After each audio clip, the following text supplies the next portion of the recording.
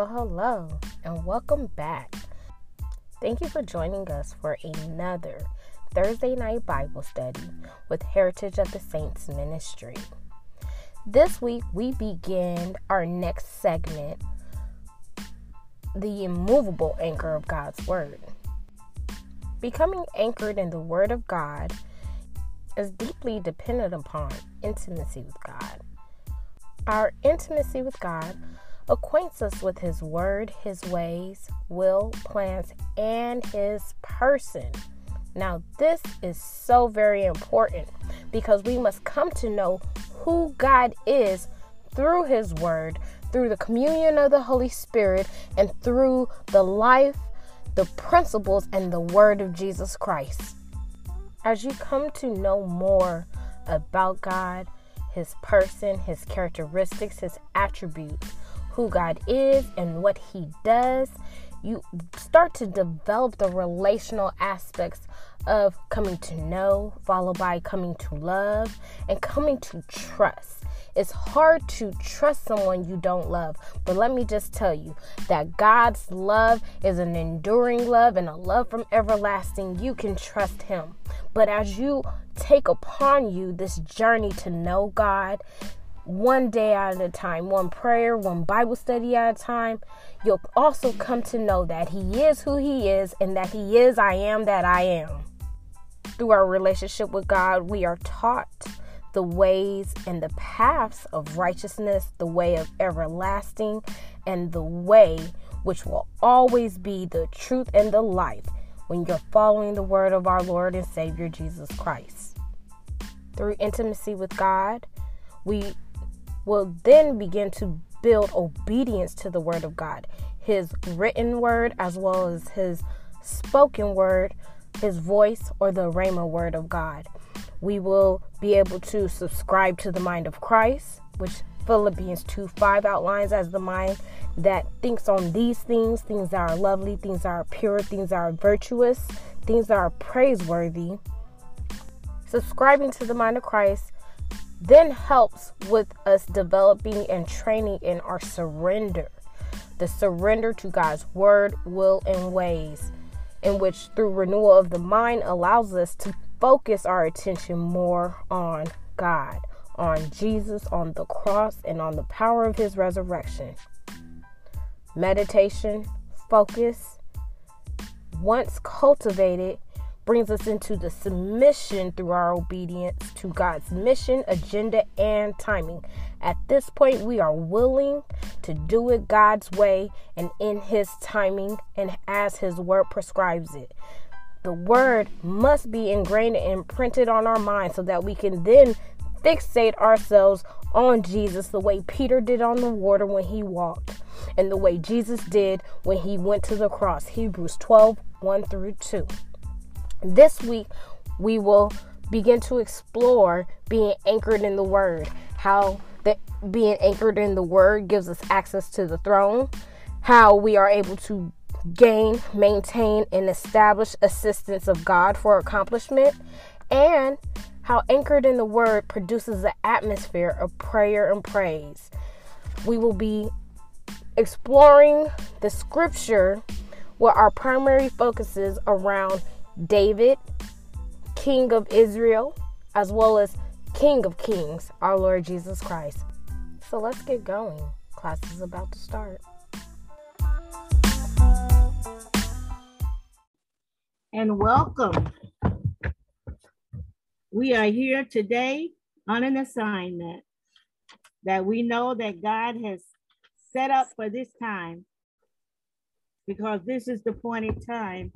And what we want to say, that we do not look at the amount of people here. We look at the anointing that's going to flow within to bring the other people in at God's timing. So I want to start off tonight with prayer. Eternal and Holy Father, first of all, we come in the name of Thy Son, Jesus Christ, our Lord and our Savior, the one in whom we live, move, and have our being. We come with thanksgiving in our heart, so grateful tonight, Father, for what we know that you're getting ready to give us to grow and to fulfill the assignment that you've called us to do. Lord, we say thank you.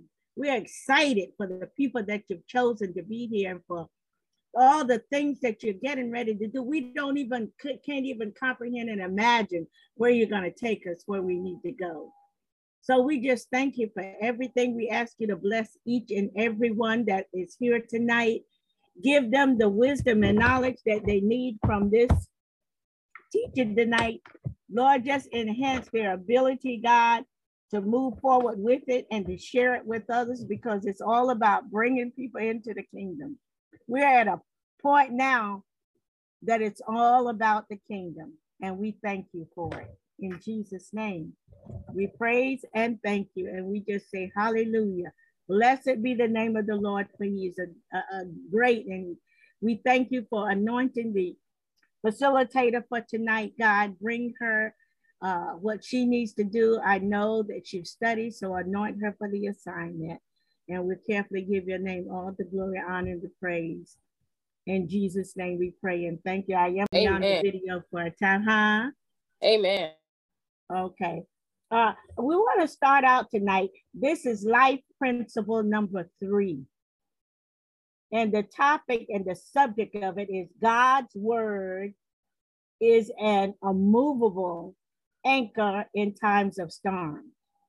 I want to read a scripture, and I'm going to read Numbers 19 and 20. And it reads, I'm sorry, did I say Numbers 23, 19 and 20? God is not a man that he should lie, nor a son of man that he should repent. Has he said, and will he not do? Or has he spoken, and will he not make good? Behold, I have received a command to bless. He has blessed, and I cannot reverse it. Praise be to God for who he is and for what he says and what we know he's going to do. Amen. The next 4 weeks of this principle is going to be is based on helping us to consider God's promise of our spiritual anchor. We all must hold on to that anchor, and we know the only anchor we can hold to is Jesus. He is that anchor that will give us what we need when we call on his name, call on God, his name, in the name of Jesus, because he said at the name of Jesus, every knee shall bow and tongue confess that he is Lord. So we acknowledging the fact not only is he Lord, he is our spiritual anchor. Once we learn to follow him, pursue his lead wherever he goes, because he never fails to keep his promises. We depend upon him through meditating on his word and listening for his voice. God will rescue you no matter what circumstances you're going through. All you got to do is call on him, pray his word, because he said he stands on his word to perform it. And then he comes back and said it does not come to him void. So when we pray the word of God is an important factor in our lives as a Christian. We cannot live a successful life in Christ without the word of God, because he is the word. As we touched on last week, John 1:1, in the beginning was the word was with God, and the word was God, and the word became flesh and dwelled among us. So we know right now we're on the way to success. We're on the way to begin to see what God is getting ready to do. Let's get excited at what we know God is getting ready to do. We depend upon him through meditating, as I said, on his word and listening for his voice. His word is his voice. And the more you study the word, the more you spend before him, it doesn't matter how many Bible studies you go through or you study up. The more you before God, the more you're going to learn his personality, and the more you're going to be sensitive to his voice. God will rescue you no matter what, as I said, the circumstances. We must always put God first. He's never second. He's always first, no matter what you go through, no matter what's going on in your life. He is first. So what does that mean? If he's Lord, that means we consult him first over anything that we do. We put him first and foremost. He will never be secondary. Cling to him and anchor your heart in his word. Leave room for him to bring everything together according to his plan and his time. And he has a timing. And sometimes we'll go through certain things and we thinking God is taking too long, and then we'll try to help him with it. And then it takes longer because God wants you to stand on your faith. And so no matter how long it takes, you know God said it, so you're going to anchor yourself in his word and believe that he is going to do it. The closer you become to God through spending time with him, and that's the important part of learning how to make sure that you are God is number one in your life, and you are going to make sure you know his voice, because his voice is going to help. Studying the word is going to help you to be able to recognize his voice when he's speaking to you. The more sensitive you will become to his voice, follow his lead, you will receive blessings and miracles. The New International Version, Isaiah 26:3, it said, you will keep in perfect peace those whose mind are steadfast because they trust in him. And someone had said one time on the line that, sometimes when they're down and they're praying, their mind wanders. Well, get the word of God. Use one of these scriptures. Lord, you said if I keep my mind stayed on you, you'll keep me in perfect peace. So we got to make sure that we put the word of God before that, because we want to make sure that we meditate on God's word and be sensitive to what it is he's trying to tell us. What is significance about the anchor in the Bible? Anchors are nautical device that provides stability to ships during harsh storms, protecting them from being tossed around at sea. Throughout history, anchors have served as a much needed device for sailors. In the Bible, an anchor is used as a symbol of our hope in Jesus that gives us stability and steadfastness in life. The word anchor mentioned in the New Testament is only anchor. The word anchor is only mentioned in the New Testament. It refers to a literal anchor in some passage, but is used as a metaphor in others.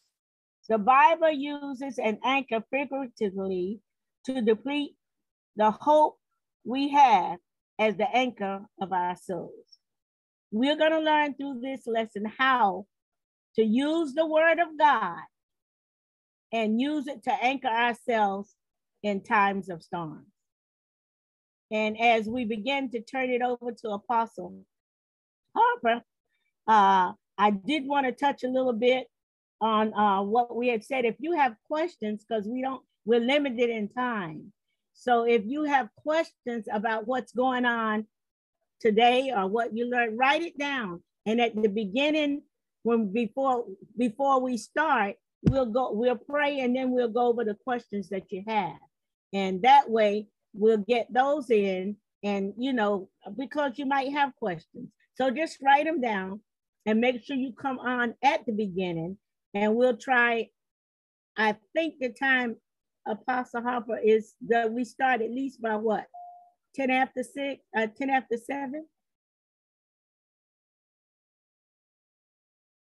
You're muted. Yes, 10 after 7. Typically, we're trying to just kind of close that gap, especially as we just get better at coordinating. So most likely, of course, after these next 4 weeks, because we have this session and then 3 more sessions, and we'll be wrapping up for our first segment, which covers the first 3 life principles. We will then take a 7-week sabbatical before returning. But upon return, I'm hoping to possibly at least have our question answer section from 6:45 to 7, and then from 7 to 7:10, or maybe 7 to 7:05, we'll be able to just do our welcome and then get rolling, because we have such a meaty assignment and delivery of the word, and I don't want to shortcut it or be rushed through it. And I don't think a rushed word would do us any good anyway. So for now, if we can at least get on the line, if you do have questions at 7, that'll give us from 7 to 7:10 to answer your questions. And then again, after our sabbatical, we'll be trying to transition our question answers to 6:45 to 7. Okay, I do have a question. Could you give them the email address again where they email any questions to? Sure. Again, if you have any questions, you can email grandma, and me, Bible study @gmail.com. I do have most emails are on the line. So if you need an email from that email, just if that'll be easier for you to keep the thread, we will definitely just send out an email through that. But it's grandma.andmebiblestudy@gmail.com. Another question, is Tuesday still open? For right now, we're just doing Thursdays. However the Lord leads, though, we will possibly just try to hold a more open question answer session on Tuesdays as we continue along in this journey of our Bible study and walking through the Bible. Okay. So that's all I have on the introduction. Turning it over to Apostle. Okay, thank you. And awesome. The anchor is a nautical device, because I'm actually going to pick up from there.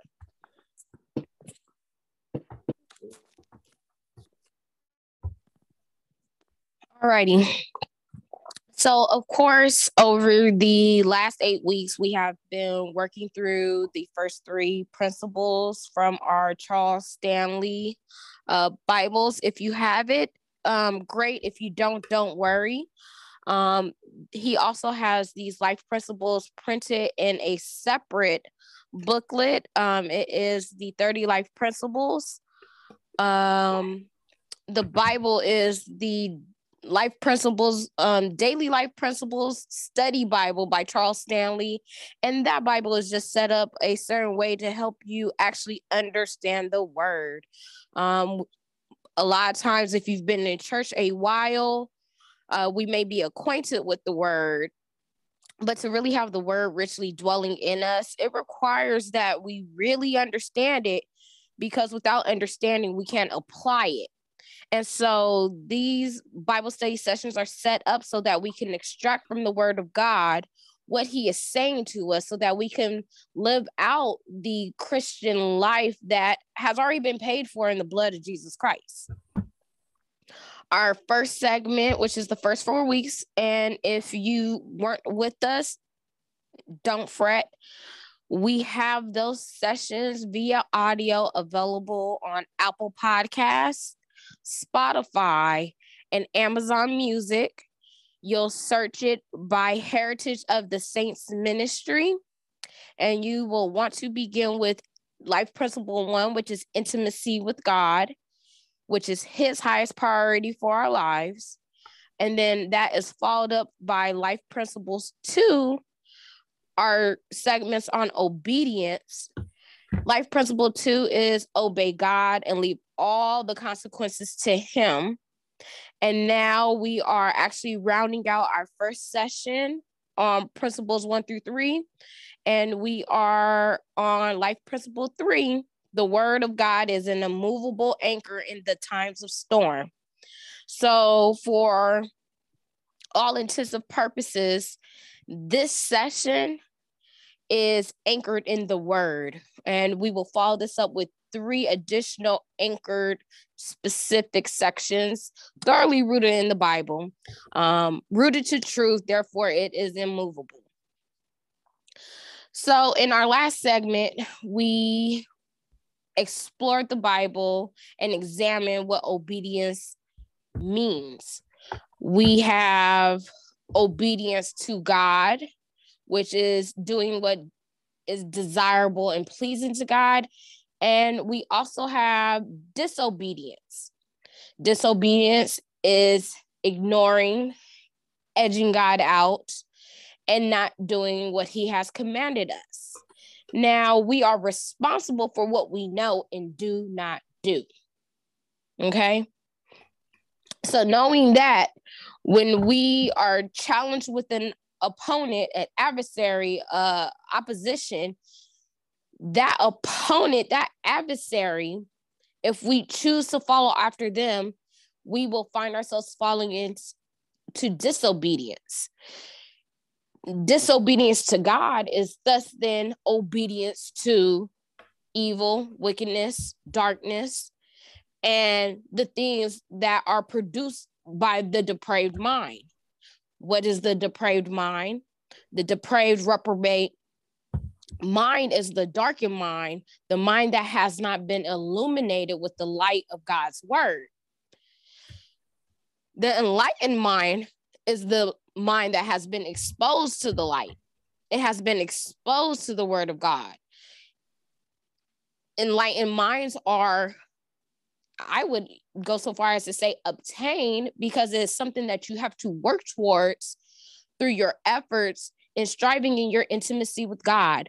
Your intimacy with God acquaints us with his word, his ways, his will, his plans, and his person. This is very important because coming to know God is different from knowing of God. We see it in the Old Testament where the Israelites, because they are the Israelites once they have now passed over the Red Sea, the Israelites are the children of God, the Hebrews. And I remember the first time reading the Bible, I kind of got confused. I'm like, well, I thought the children of God were called the Hebrews and not the sons of Israel. But it was only through reading that Charles Stanley Bible that I was able to gain the understanding, because just like Jacob transitioned from the trickster into Israel, the one who would birth the promise, 12 tribes that would literally dominate their time, be prospered, and have the protection, the presence of God. Just like Jacob had a name change, just like Abraham and Sarai had a name change into Abraham and Sarah, the Hebrews had a change in their name from the Hebrews to the sons of Israel. When you're moving into your promise, you get a name change, you get a new identity. This is the new man. This is what is created out of your time spent with God and out of the obedience to his word. So coming to know God personally is what enables you to trust and follow the instructions, to trust and follow his correction and the path that God commands. It is most certainly foolish to follow after someone you don't know. And this is where a lot of people are struggling. They're struggling to either choose faith, continue in faith, or maybe doubtful in their faith because they do not know God for themselves. You have to take the time to be in his presence. How do we get in God's presence? By studying our Bibles, not as a checkoff list, but really sitting down, taking time uninterrupted, undistracted to spend time in his word. This is how you have your conversation with God. He has already written out a conversation for us, but even from a written conversation, we draw new water, we draw new revelation, we draw new insight, we get strategies. This is my life strategy: Bible, God's word, what is written and what is also said to me. His word says that obedience is better than sacrifice. It will reap rewards of God if it is he that you are following. There are also rewards of disobedience, but those rewards are called consequences. Those rewards are called sin. Those rewards are called death, which is separation from God. So you have to choose this day which master you will serve. For no man can serve two masters, for he will love the one and hate the other. Disobedience, which is obedience to God's adversary, you're obeying the schemes, the plots, the plans, and the tactics of darkness, wickedness, and principalities. This is going to further lead you down the slippery slope of the depraved mind. Obeying God, however, and being able to identify his ways, his will, his paths, the identity of God's ways, will, and paths are the path of righteousness, the paths of everlasting, which are the ways other saints were able to please God, the paths of the way, which will always be truth and life. You will not have to lie about what you are doing, who you're doing it with, and what you are doing will not diminish your life. The paths of righteousness keep you from falling and stumbling. The paths of righteousness allow you to climb upon the mountains like the hinds feet of deer. Surefoot, Habakkuk. When you are obedient to God, you don't incur God's wrath. We see throughout the Bible, whether they were a child of God or the unsaved, such as the heathen nations like the Amorites, the Amalekites, the king of Aram, the Persians, the Medes, and the Babylonians, whether you're a child of God or not, he is so just and fair that he will not withhold the punishment and judgment for disobedience. So when you're obedient to God, you do not incur the wrath of God. This does not mean we don't or are not subject to trials and challenges of the adversary, because only God will test us. The enemy will tempt you. But those two are two separate things that we don't really have time to get into. But obedience to God, you do not incur the wrath of God. You actually accumulate the blessings, the abundant peace, the abundant life that is given to us through Jesus Christ. You also should not mentally, emotionally, psychologically, nor spiritually or physically have shame, have a causal of guilt upon you, or regret sorrowfully. That is condemnation. So when you're obedient to God, we are subject to correction and conviction, but not condemnation. The word says that there is now no condemnation for those who are in Christ Jesus. Okay, so we can differentiate our paths as well. If we're walking the correct path, yes, I may have stumbled or might have messed up right here, but if it's correction and conviction, okay, I can receive that and pivot. But if you're continuously walking down the path and it's continuous condemnation, all you need to do is turn and repent. And that's what's so great about God. The quicker you are to repent, the quicker he is to forgive. So, don't ever think to yourself that God won't deal with you because the enemy is parading your failures and your shortcomings. That is a deception. Again, God is just and fair to forgive. He is so patient and long-suffering and desires to forgive you. Those who repent quickly receive forgiveness quickly.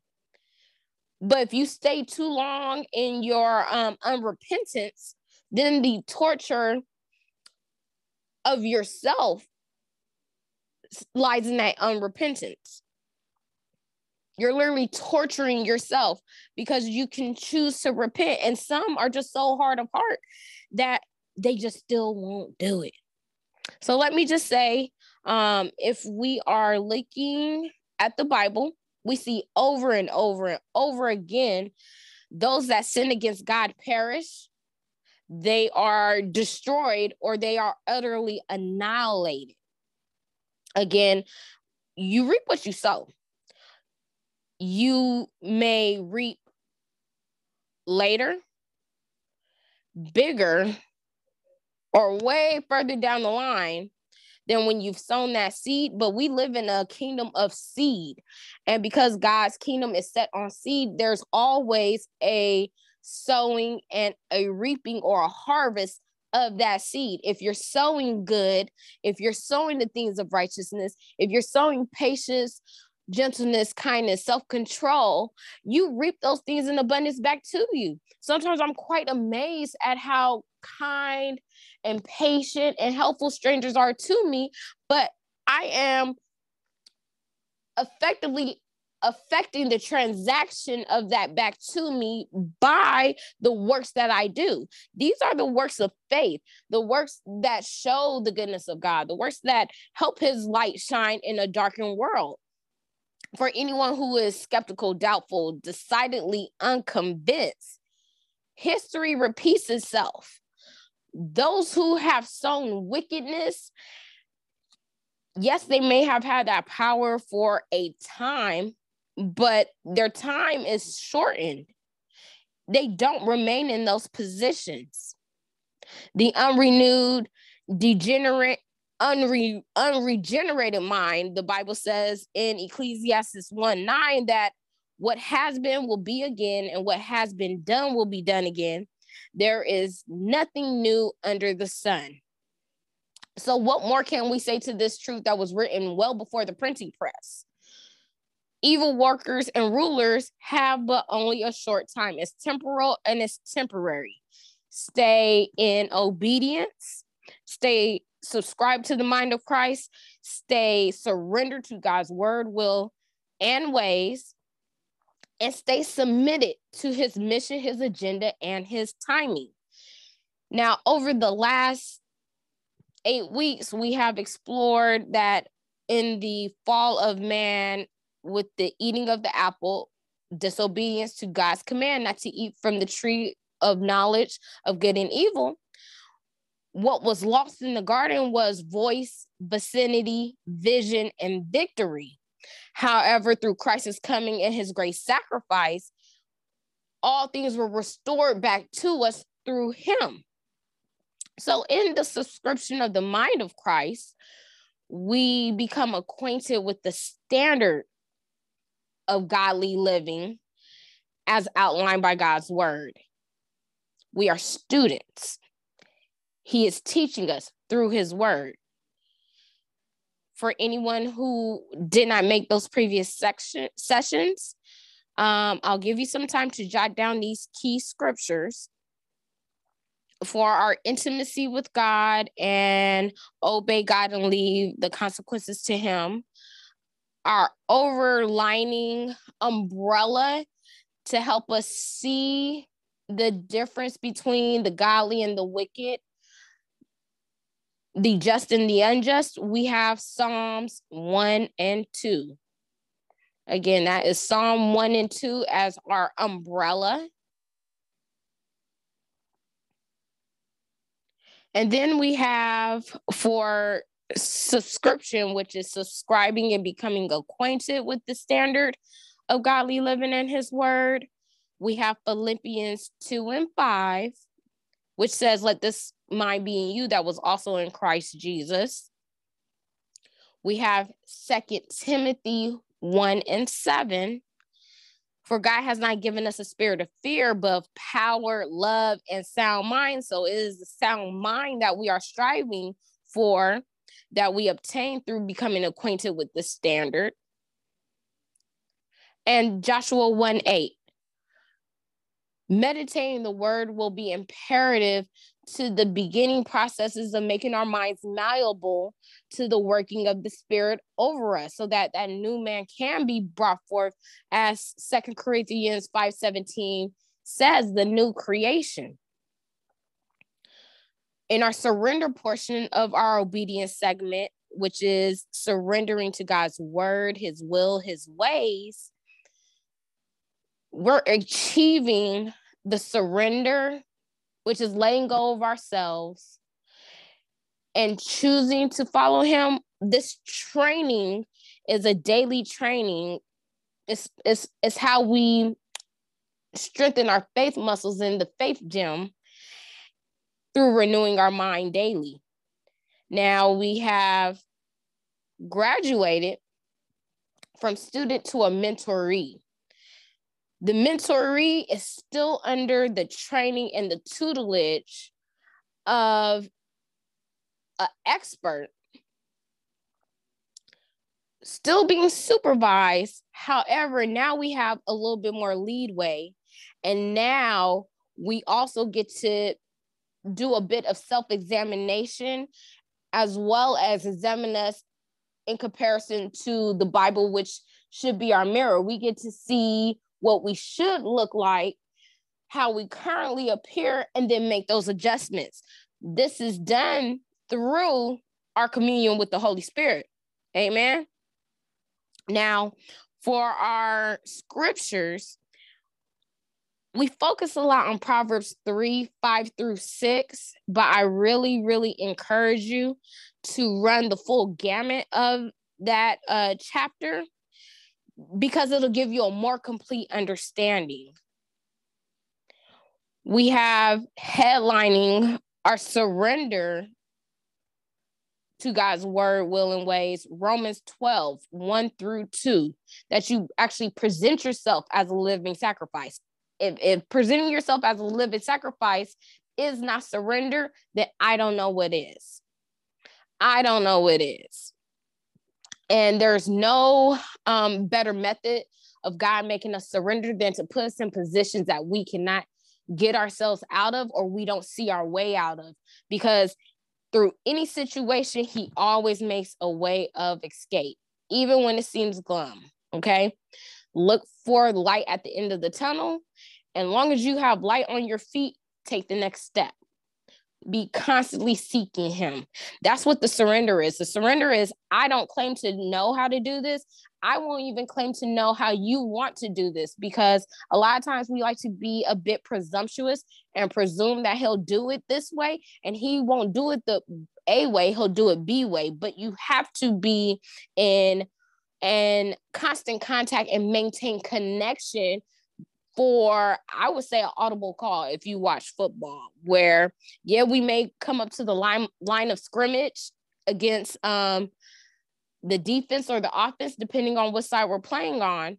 But if we come up to the line and the opponent starts moving his players around, we have to quickly readjust. And when we start quickly readjusting, we're not readjusting based on what I can see. Typically, that shot is called from a coach who's sitting up in the stands all the way up in the skybox. This is how it is with God. We're the ground players on the field, and he's sitting up in the skybox with the aerial view. He can see the complete field. So you have to be prepared. You have to be in tune. You have to be on his frequency to be able to receive an audible call. You got to be able to and be ready for a play change. Many a times I have found myself walking out into my day with my schedule divinely arranged by God, and I am following that schedule. This is what our playbook is for the day. And lo and behold, I'm walking through my day, executing what he's telling me to do. And there'll be a moment where we're not going to do that. We're going to do this. So you have to be ready to pivot. Lastly, the third part of our obedience segment is submission, which is we are now getting under the mission, the agenda, and the timing of God. This portion of the obedience segment, now we're focusing on the word being ingrained and imprinted on us. So subscription, we are beginning to make our minds malleable. We're making our minds like Play-Doh, okay? Able to be worked in the Creator's hand. Meditation, we're meditating the word. We're mulling it over. We're rotating that word. We're meditating it day and night on our bed. And when Joshua did it, God told him you will have good success and be prosperous, okay? In our surrender, we're focusing on the word because now we're renewing our mind daily and we're looking out for an audible. We're looking and attentive for what God will have us do. We don't want to presume and take a step left when he wants us to go right. In submission, now under his mission, his agenda, and his timing, now we have to fixate on Jesus. We have to fixate on his word. We have for our scriptures here as well for surrender, Matthew 4:4. Man should not live by bread alone, but by what? Every word that proceedeth out of the mouth of God. Proceedeth means he's continually talking. But what we also know from our Isaiah 55, his word won't return to him void. Isaiah 55:11. But we have to back up to Isaiah 55:3 because in Isaiah 55:3, it says, incline your ear. That's your part. Okay? We do our part. God does his part. We do what we can do. God does what we can't do. He sends the word, but your ear has to be inclined. So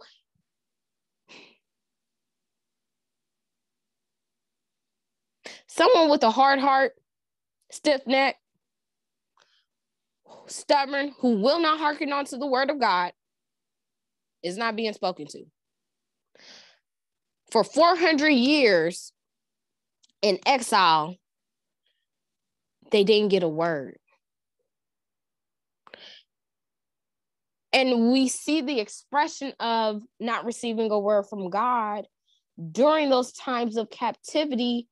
We see it expressed in the sorrow and in the countenance as he talks to Israel during those times through his prophets.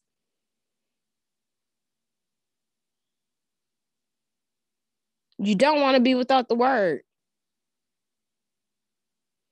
You don't want to be without a command because in the command, there's protection and provision. Okay? So under submission, we're getting under God's mission, agenda, and timing. Reference Hebrews 12:1-2, because even Jesus had to fixate. That cross was not going to be comfortable or pleasant for him. But because we're able to now have a standard and a perspective and a point to fixate on, because by fixating on the cross, we're fixating on the victory that we have through Jesus. Jesus, who is the author and finisher of our faith, who for the joy set before him endured the cross, despising the shame, is now set down at the right hand of God. I don't know what other victory we could ask for. We have an advocate who sits at the right hand of God. And Jesus says, if you go pray in my name. When you submit to God, you don't just get the door, you get the door and it's open. So we have Hebrews 12:1-2. We have Joshua 6, because when Joshua was fixated, inclined his ear to the word of the Lord, he got an unconventional plan to go take Jericho. Walk around the city once a day for 6 days. On the 7th day, walk around 7 times with the priests, blow the trumpets, make a shout, and the walls come down. That unconventional plan of attack gave Joshua and the sons of Israel the victory. They took it, just as God had prophesied that they would take it. Okay? So Hebrews 12:1-2. Matthew 4:4. Read all of Joshua 6, and then make it your business to sit in Hebrews 11, the hall of faith, by faith, with faith, and now faith. We are living in the now, so you have to have now faith. But there are some things we will have to do by faith and with faith. And I would just say that the now faith is what gets you a miracle, and the by faith and with faith are what helps sustain us until we reach the end point of what God has either shown us or promised us, okay? So you must constantly resubmit yourself to the mission of God daily. You have to wake up decidedly, having already chosen, I will love and follow the Lord. If we read John 14, in 14:15, Jesus hits it with an arrow. He says, those that love me, obey me. But sometimes just being a straight shooter doesn't work for everyone. Some of them want that flattery of ears, flattery of words. So in John 14, then, same chapter, a little further down, in 14:21, again, Jesus reiterates. And I tell you, live in those red words. Live where Jesus is speaking in those red words. Those words are full of blood. In John 14:21, I'm going to actually back up to 20 because Jesus is actually mandating that he is the Son of God. And he says, at that time, when the day comes, you will know for yourselves I am in my Father, and you are in me, and I am in you. The reiteration of those that love me, obey me, from verse 15. The person who has my commands and keeps them is the one who really loves me. And whoever really loves me will be loved by my Father, and I too will love him and will show, reveal, manifest myself to him. I will let myself be clearly seen by him and make myself real to him. Okay? So those that love him, obey him, sounds like a source of some self-examination. Again, spend time in his word.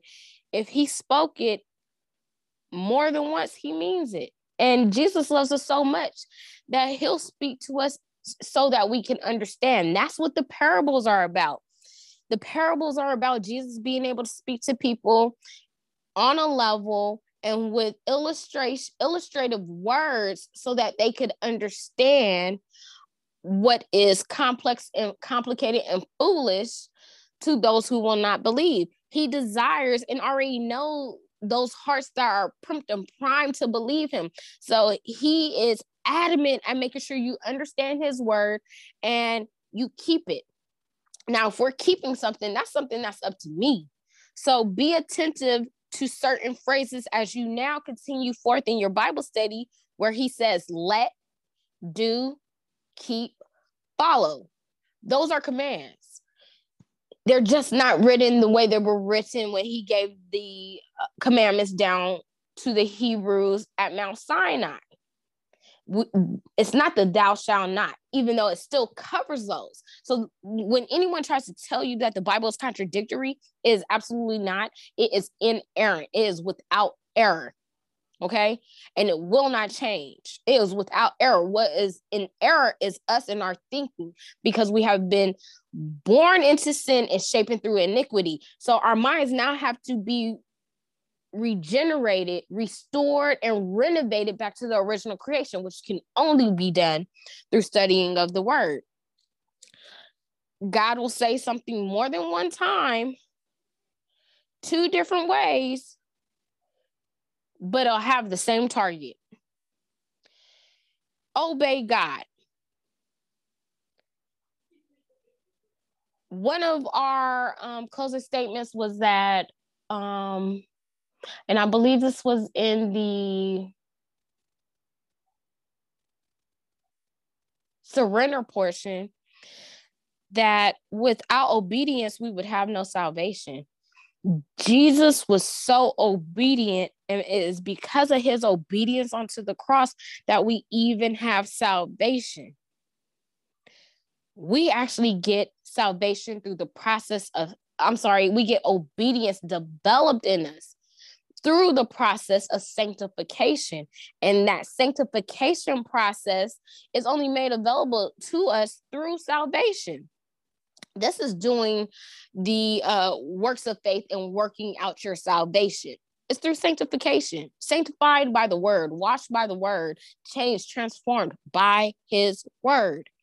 In Revelations 2:26, I submit to you that there is no overcoming without obedience.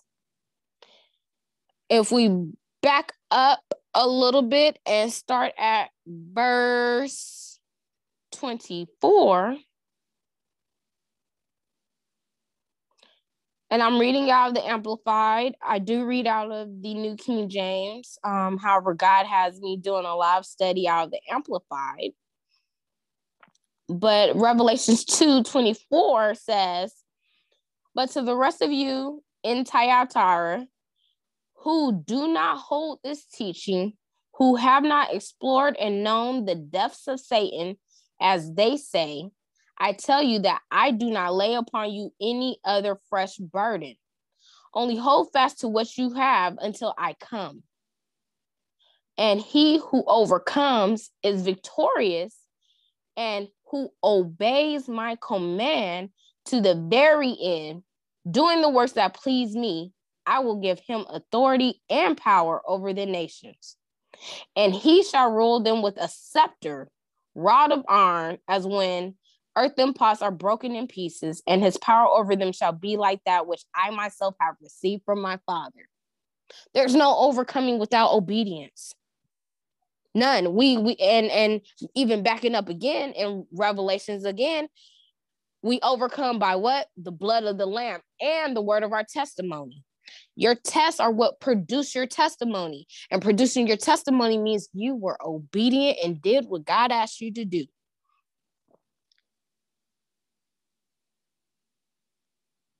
Through the great sacrifice of Christ, the blood of the Lamb, and by our obedience, when we get Revelation 2:24-27 now living in us, your divine God-like nature will be manifested. And I mean that wholeheartedly and sincerely. Your life should be a life of what the world perceives as supernatural, but will be your normal living, a life full of miracles, signs, wonders, and gifts of the Holy Ghost. That should actually be our normal living. So, I'm not trying to get nothing from nobody. I'm trying to get this to you. As I work and continue to see the fruits of my labor and continue to hear the promises of God as he pronounces them over my life, and I'm just sitting here, I'm only in the waiting phase. I'm in great expectation. I'm waiting on the manifestation and the demonstration. I'm just waiting on my evidence. I desire that you too move to a position of expectation and then be sitting and waiting for manifestation and demonstration. So meditate the word. Your time in the word, genuine, authentic prayer can come by no other way. No other way. Prayer helps with submission and obedience because it's the strength you pull of the Lord that keeps you from drifting when challenged, persecuted, and afflicted. And so as we do I want to go there right now? Spirit, not yet. Okay. So yes, you're going to pull your strength of the Lord through your prayer. It's how he imparts it and infuses it into you. Though you may feel weak with tears, sniffles, you may even not be sure of what to pray or feel like you don't have the right words. If you've been baptized in the Holy Ghost, pray in the Spirit. But if not, that's okay. The Bible is loaded, totally loaded with things to pray. In Luke 11, Jesus teaches his disciples when they ask, teach us how to pray. He gives them the heavenly prayer, our Father who art in heaven, hallowed be thy name. Your prayer should start with bread. And I'm not talking about the bread of this world. I'm talking about the bread of life. So your prayer should start with God, our Father who art in heaven, or Father in the name of Jesus. And then you want to fill your sandwich with your thanksgiving and your requests and your petitions. And then you want to round out your prayer sandwich with more bread in Jesus's name, in Jesus's mighty, matchless name, in the name of your son, Jesus. So we're going to start with bread, thanksgiving, fill it with our requests and our petitions, and then we're going to always end in bread. If you're looking or you need prayer around a certain subject, I encourage you to actually take time and read maybe a psalm a day, because great were the afflictions of the servant David. I read through Samuel, Kings, and Chronicles, and Psalms, and it's so hard, especially the Psalm. It's so hard for me to read Psalm and not cry. So hard because, like, the chosen are so greatly tested. The chosen are so greatly, their peace is so greatly chastised. The chosen are so greatly persecuted, but through them all, he delivers you. And my favorite Psalm is Psalm 23. That's the one that gives me the most strength, because I know that even though it seems like a valley of the shadow of death, like it's the things that are set in front of your eyes to make you feel like you're not going to make it. You won't get out of this. I don't know where I'm going. Why do I feel so alone? Psalm 23 gives such encouragement, because on the other side of that valley is a table in the presence of your enemies, with a cup that's running over and your head anointing in oil. So as we're talking about anchoring in the word, we're talking about enduring and persevering. And if you leave it to the modes, the methods, the strategies of the world, there's no guarantee you're going to make it, because those methods, strategies crumble themselves. But the one thing that remains always is the word of God. So anchor yourself around his word. The Psalms are such a songful, hymnal prayer. But if you're like me, and when he was distributing gifts, he didn't give you that songful gift, you can still sing anyways. Because I just be like, Lord, you want me to sing? Because sometimes he'll tell me to sing it, and I'm like, you skipped me on that gift. And it sounds like a cat with claws on the chalkboard. And I think dogs start howling when I sing, but he'll tell me to sing anyways. And there's something just about the vibration of the breath in your chest when you're lifting your voice that can literally change your countenance. So I see why David sung so much. He wasn't just shaking his outward atmosphere as he moved sound frequencies. He actually was able to shake his internal atmosphere through the vibration of the breath, the lungs, and gas exchange. So sing your praise, sing the Psalms, or just, speak them, read them, and pray, make them prayerful. You can read scripture prayerfully. If you, Father, in the name of Jesus, you are my shepherd, I shall not want. This is how we start turning scripture into prayer. Of course, we have a section, our very last one to round us out, that will be anchored in prayer by someone who I know is more than well qualified to teach it, who prays the word. Okay, so we'll be working on praying the word and praying scripture and being anchored in prayer our last week. But until then, just open your heart to him. Open your heart to him, or speak the Davidic Psalm prayers of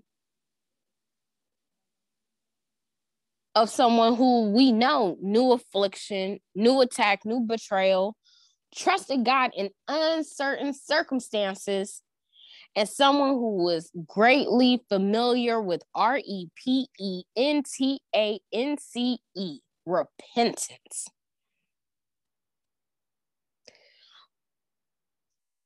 So this kind of wraps up our summary of the last two sections. Life Principle 1, which is intimacy with God is his highest priority for our lives. And 2, which is obey God and leave all the consequences to him. Moving us into now being anchored in the word. Being anchored in the word, we're now going to build upon our last session, which was submission, getting under God's mission, his agenda, and his timing. When we start being anchored in the word, we are under submission, we are under his commands. That means we have allowed him to take position in our life as Lord, as our shepherd, as our savior, and also as our commanding officer. He's the commander. Let him command the things over my life. Let him order my steps. That's how he orders your steps. He orders your steps by his commands and by the Spirit. You got to hearken on to those unctions. How is God commanding us? He commands through his written word, which is the Logos word or the Bible. And he also commands us through his spoken word, which is the Rhema word. We can get his spoken word directly from him, or through our pastors, our prophets, our apostles, and even our visions. His spoken word, as well as his written word, I feel like the written word gives us a map or a compass of either where we've come from or where we're going to, or just a landscape of what we may currently be sitting in that is unfamiliar to us. But his spoken word helps keep you in position, because position is dependent upon place and time. And you want to be in the place that God has ordained for you at that time, not a different time, but at that time, because where his presence is, so is his peace. So you have to be in the present to experience his presence and have his peace. Your position is so important, because when we're talking about him now being a commanding officer, as a commanding officer, I would say the chief commanding officer, because even angels have to submit to Jesus. And we are talking in relation to ranking. At the top, we have God, we have Jesus, we have the Holy Spirit, we have the Father. We have them as our head. And the head is the most superior point of a body, okay? So as our chief commanding officer, as our head, it's at the top. So no wonder he says, let this mind be in you, because what's the first thing that has contact with our top? Our minds. And he wants to nestle himself and settle in our minds. So submission and anchoring are positional terms. Anchoring holds you in place. Submission gives us the place of position, but the anchoring will hold you in place. When we actually think about the structure of an anchor, there's no anchor without connection. There's a chain. If we're thinking about nautical devices, the boat, to drop anchor, we're dropping anchor with a chain, You can either drop anchor and be short chained, which means like it's a firm anchoring, but sometimes you can drop anchor and then give slack on the chain, which will allow a little bit of drifting. But if we've dropped anchor with some slack in the chain and a storm comes, you're going to get tossed to and fro on that sea. So it is preferred that you're anchored with the short chain. You don't want to get too far away from God. And the further you get away from God, the more faint his voice gets. Whereas the closer you are to him, you hear clearly. I like clear instructions. And even with being close to God, I say, huh? Can you tell me again? Okay, one more time. I just want to make sure I got it. God is not slack to reissue his command. He is not slack to reissue the command so that you can understand it if you possibly didn't understand it, or you just want to make sure you're going to really get it correctly. I am no longer a perfectionist, but I am a completist. So I want to make sure I complete the job as he prescribes me to do it. Again, anchoring holds you in place, and depending on the slack in the chain, it will prevent you from drifting. If you have too much slack in that chain, and I think we're the ones who are in control of that chain, though it's anchored to God, I think he lets us control the chain, and that may be our free will. But if you have too much slack in that chain, and as we were talking about the dispensation of being in Christ Jesus, that slack, if we give ourselves too much slack, then you start seeing, as we have seen across our lifetime, some people drift and fall away from the faith. So those who allow too much slack in their chain, they're not rooted in the word. They don't have a prayer life. They don't do no praise and worship. They have no fellowship. They don't have the atmosphere conducive to being anchored. Those are the ones who are taken away by the false doctrine, false prophets, and the false teachers. We'll be exploring more of the varied anchors of faith in Jesus that Jesus provides us with. But the anchoring in this section is anchoring in the word, which also proves God is who he says he is. And when you believe this, then you'll also believe God about who he says you are. So what we're seeing in our Christian walk is the same thing that Jesus saw coming out of the wilderness, being tempted of the devil. He's challenging the identity of God, and he's challenging your identity in God. So anchoring in the word. Anchoring again means connection.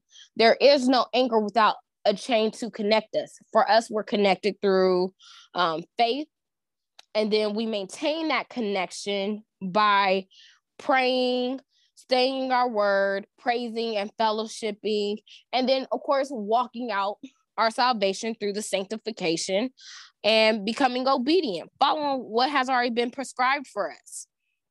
Benefits of the connection, benefits of being anchored. John 1 says, in the beginning was the word, and the word was with God, and the word was God. So if we're connected to the word, then we're connecting to God. So connecting to God gives us first access to the throne.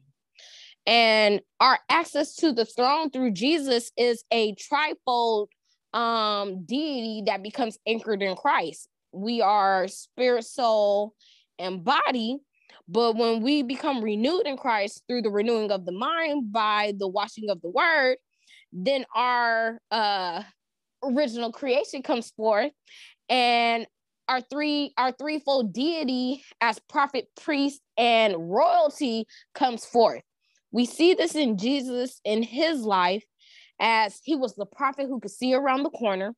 He knew as he came to Jerusalem, pending his crucifixion, that there would be a donkey and a colt tied to a pole, and he tells his disciples, hey, go get it, and if anyone asks you, tell them that the master has need of it. He can actually see around corner and see into other cities. So by all means, know that he knows where you are, he knows what you're going through, and he's already provided a way of escape. In his priesthood, Jesus broke bread with his disciples to actually give to serve the holy sacraments for the Last Supper. This is where we get the breaking of the bread and the drinking of wine in remembrance of him. Jesus's deity as king, he decreed and declared the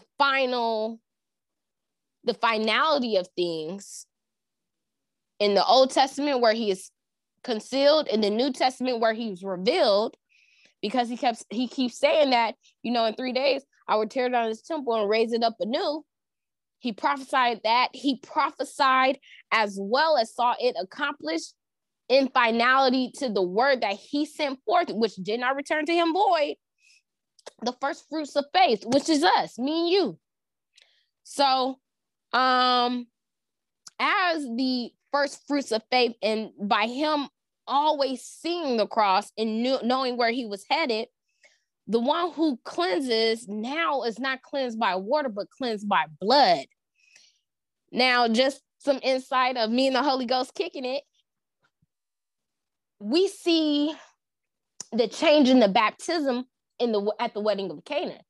That miracle wasn't just about water into wine. He was actually giving us a preview of the big event when he changed that water to wine. Because once he changed the water to wine, it didn't change back. Just like our baptism now, which is in Christ Jesus through the confession of faith, by believing in our hearts and confessing with our mouth, we are only saved by the blood. So he actually gave us a preview at the wedding of Cana when he changed water to wine. It wasn't just about satisfying the pleasure of the party, but it was to showcase too that now that great joy, that elation that they would have at the party, in, again, like a parable, in these things he would again do for spiritual things.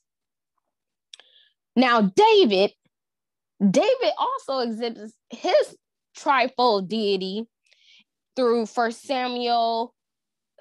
2 Samuel, 1 Kings, and 1 Chronicles. David, as the prophet, he saw the temple before it was erected. Now, he wasn't the one who would actually do the building, but he saw the temple before it was erected, but those plans were actually given and carried out by Solomon. That's David as the prophet. And then we also hear and see all his prophecies written in Psalm and throughout Samuel, Kings, and Chronicles. Now, David as the priest. And though they will try to contest this, I know I'm right. Because David was able, him and his men were able to eat the table of showbread, the holy bread. And it was only given to them by a priest. But God, previously, we saw how he handled the sons of Aaron when they mishandled the holy things. So we have insight that David too was made holy because of his connection and able to eat the table, the showbread from the ark, and he and his men did not die. David as king, of course, we see him as the undefeated king. Again, David is a shadow of Jesus. David was the undefeated king of Israel, and we see Jesus as the undefeated king of the world, of heaven, earth, all things in subjection and submission to his word and his name. So accessing the throne means that we have to marry God. And through marrying God, now we are that marriage arranges marriage to the promises of God. And we're loaded with promises for unwavering faith, because your faith will be tested but don't let the waves rock or move you. Shorten up that chain. Shorten up that chain in the times of storming. You won't get tossed to and fro. You'll be able to remain solid in that situation and then come out not even smelling like fire. This is the revelation that we get from Peter and Jesus when Peter walks on water. When the storm was calm, when there was a calm on the sea, and he received the command, he could walk. There was the protection and the provision that you will not sink, and the protection that you're going to make it to me. But when the storm starts, he lost his focus and he felt to fixate on Jesus. If Peter would have fixated on Jesus, not only would he have walked and met Jesus, but then they would have both walked back together to the boat. So literally just, we're loaded with promises. And Hebrews 11 tells us about the promises that the other saints did not obtain. Like they knew of the promises, but they didn't get to possess the promise. And we also know that in Exodus, that when God did the exclusions because of disobedience while in the wilderness, they knew the promise, but they didn't get to possess the promise. It was Joshua and the next generation that would go and actually possess the promise. So, access to the throne, anchoring in the word, ultimately it gives us 1 Peter 2:9, which says that we are a royal priesthood. Let me see.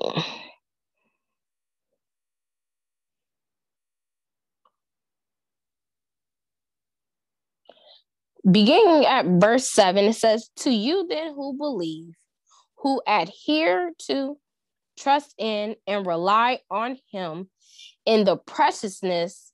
But for those who disbelieve, it is true, the very stone which the builders rejected has become the main cornerstone, and a stone that will cause stumbling and a rock that will give men offense.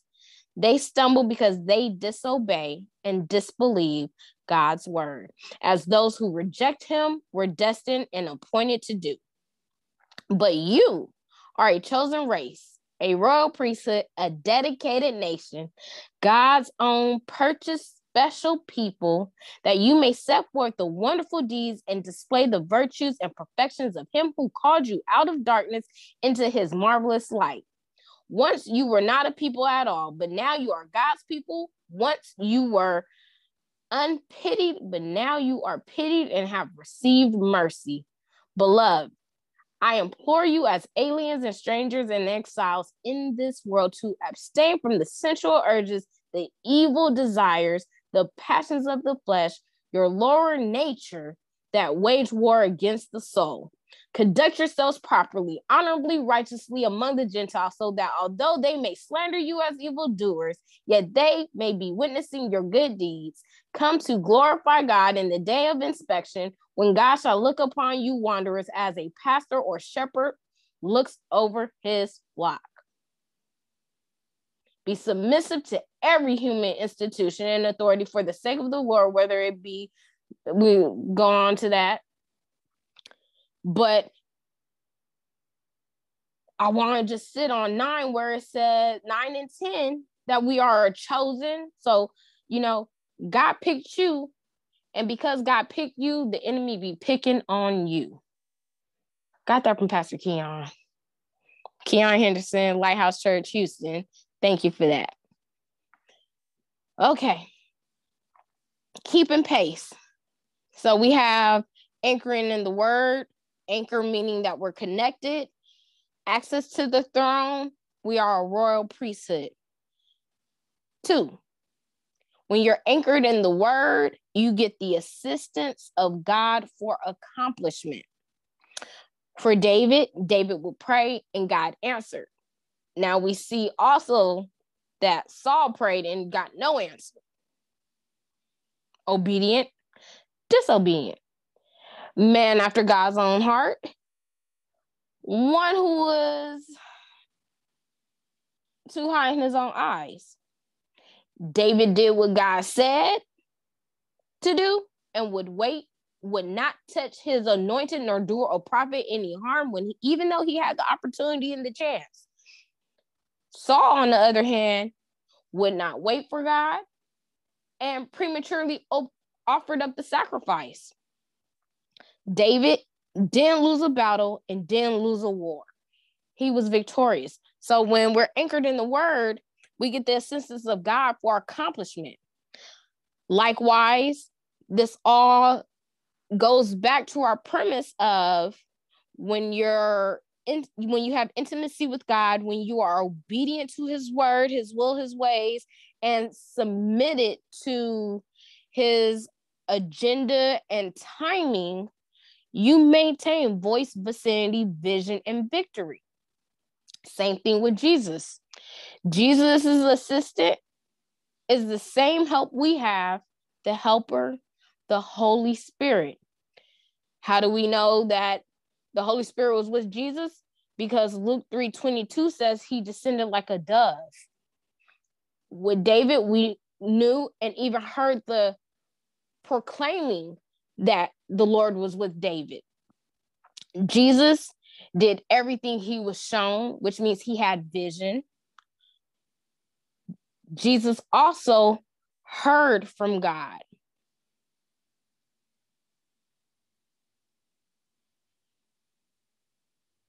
Well, he heard from himself because he is God. And he is the Father. He's in the Father, Holy Spirit.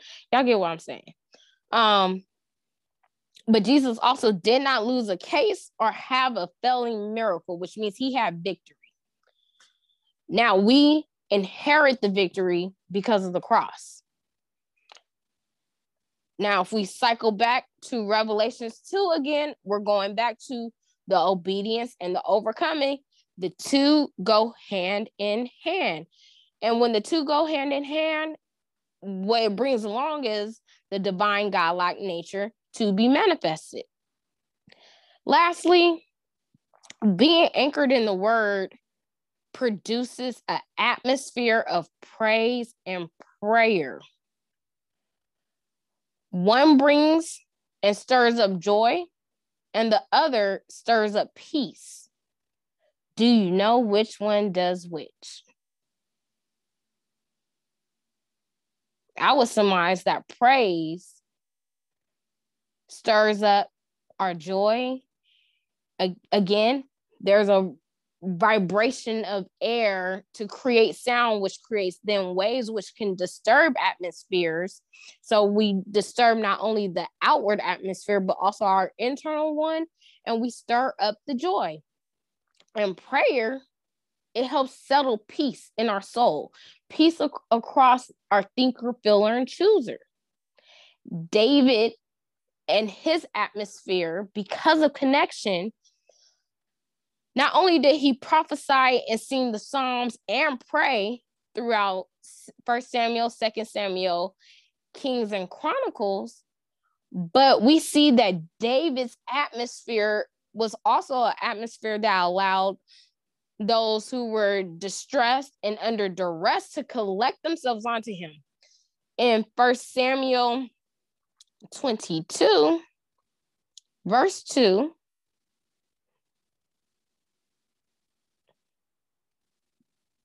David had just escaped the cave of Adullam, and his brothers and all his father's house had now heard about it, and they went down to him.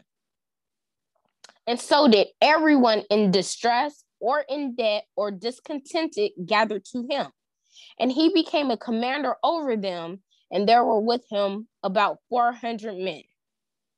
So your connection to God will actually, when you're going out and about in your day, you bring his presence and his atmosphere with you, the atmosphere of God.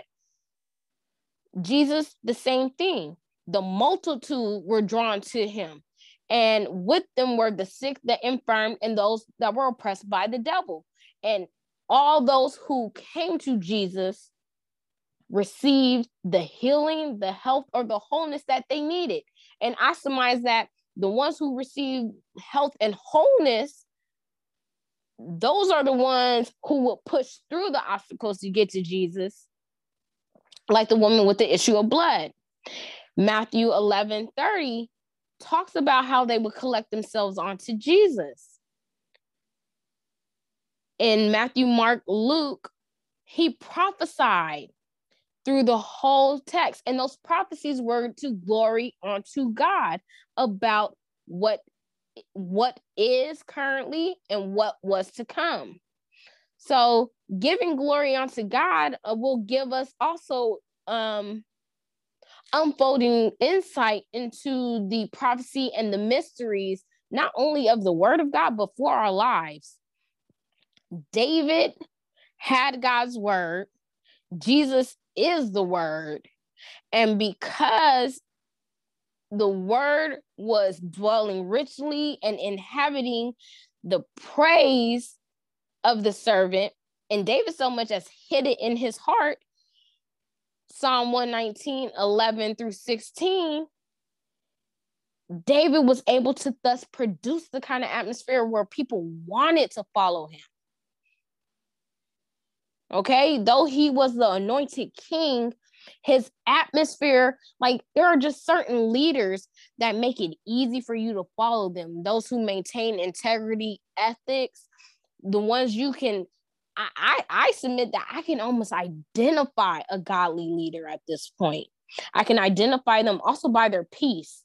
I can identify individuals by the peace of God that's on them. I can walk past someone and say, "Who you pray a lot." And they would say, "How do you know?" Because I felt all this peace. He's the Prince of Peace.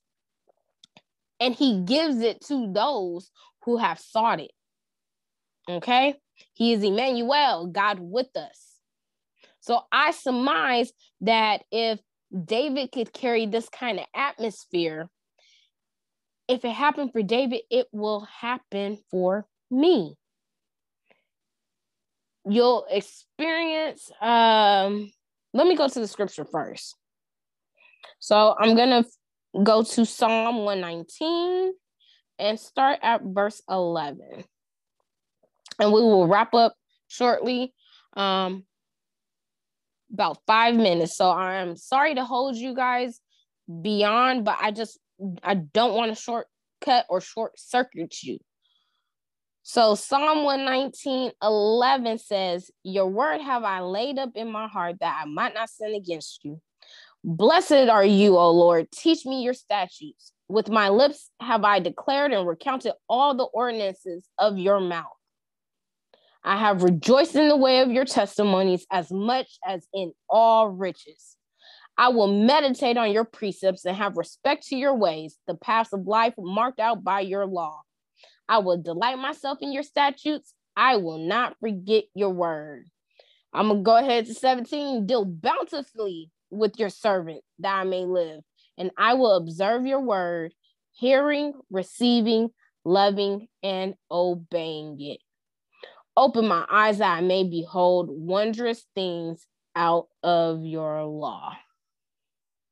So David's atmosphere allowed him an atmosphere in which God richly dwelt with him, gave him his atmosphere of joy and peace. And when you start developing this atmosphere, people might randomly start like just oversharing with you, like strangers in Walmart, in a grocery store, while you're out and about, in line, at the mall. It's like they seek you out, and it's almost kind of like, "Jesus, hello, what is this?" And sometimes he'll just say, "Talk to them," or be a listening ear. But people will randomly overshare with you. People might find you. And this happens to me all the time. I'll be shopping in the store, and people will come find me to have me help them find what they're looking for. And I'm like, in my head, I don't even work here. But they they have been led to feel like you have their answer. So it's even the little things. People might find you for encouragement or consolation. It's because God's word is permeating your being and radiating into the atmosphere. So, there are some people, when they don't appreciate you, they will definitely realize and miss your presence because you bring God into the room with you. Bill Bright, a theologian who submitted a quote to one of the devotional resources that I read for successful leaders, says, "The sermon of your life in tough times ministers to people more powerfully than the most eloquent speaker." So in closing, I just want to say we are weaving together our principles. We've done life principle 1, which was intimacy with God as God's highest priority for our lives. Life principle 2, which is obey God and leave all the consequences to him. And now we're in God's word as the immovable anchor for times of storm.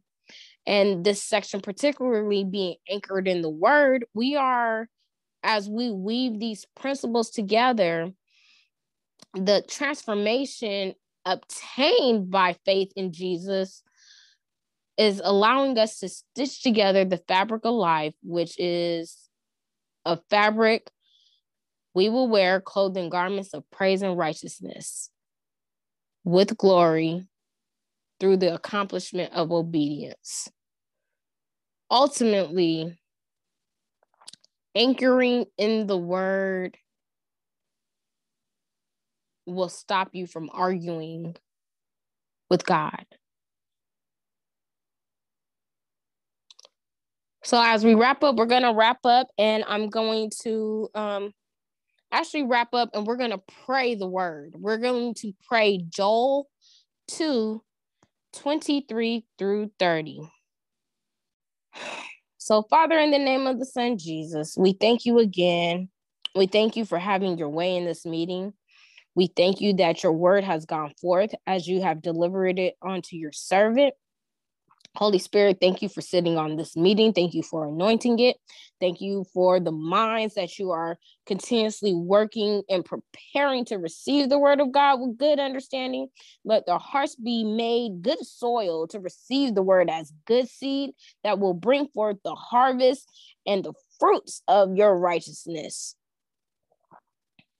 As the children of Zion, we will rejoice in you, O Lord. You are our God.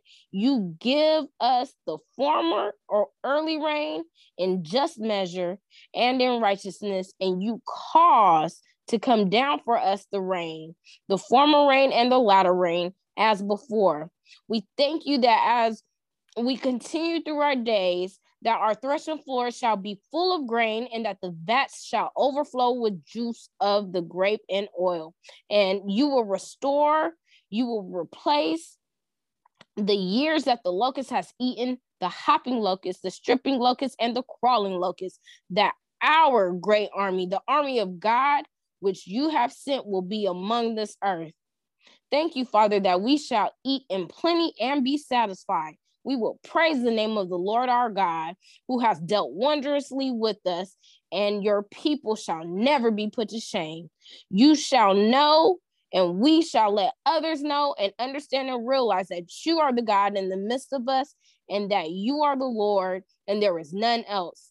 Your people shall never be put to shame.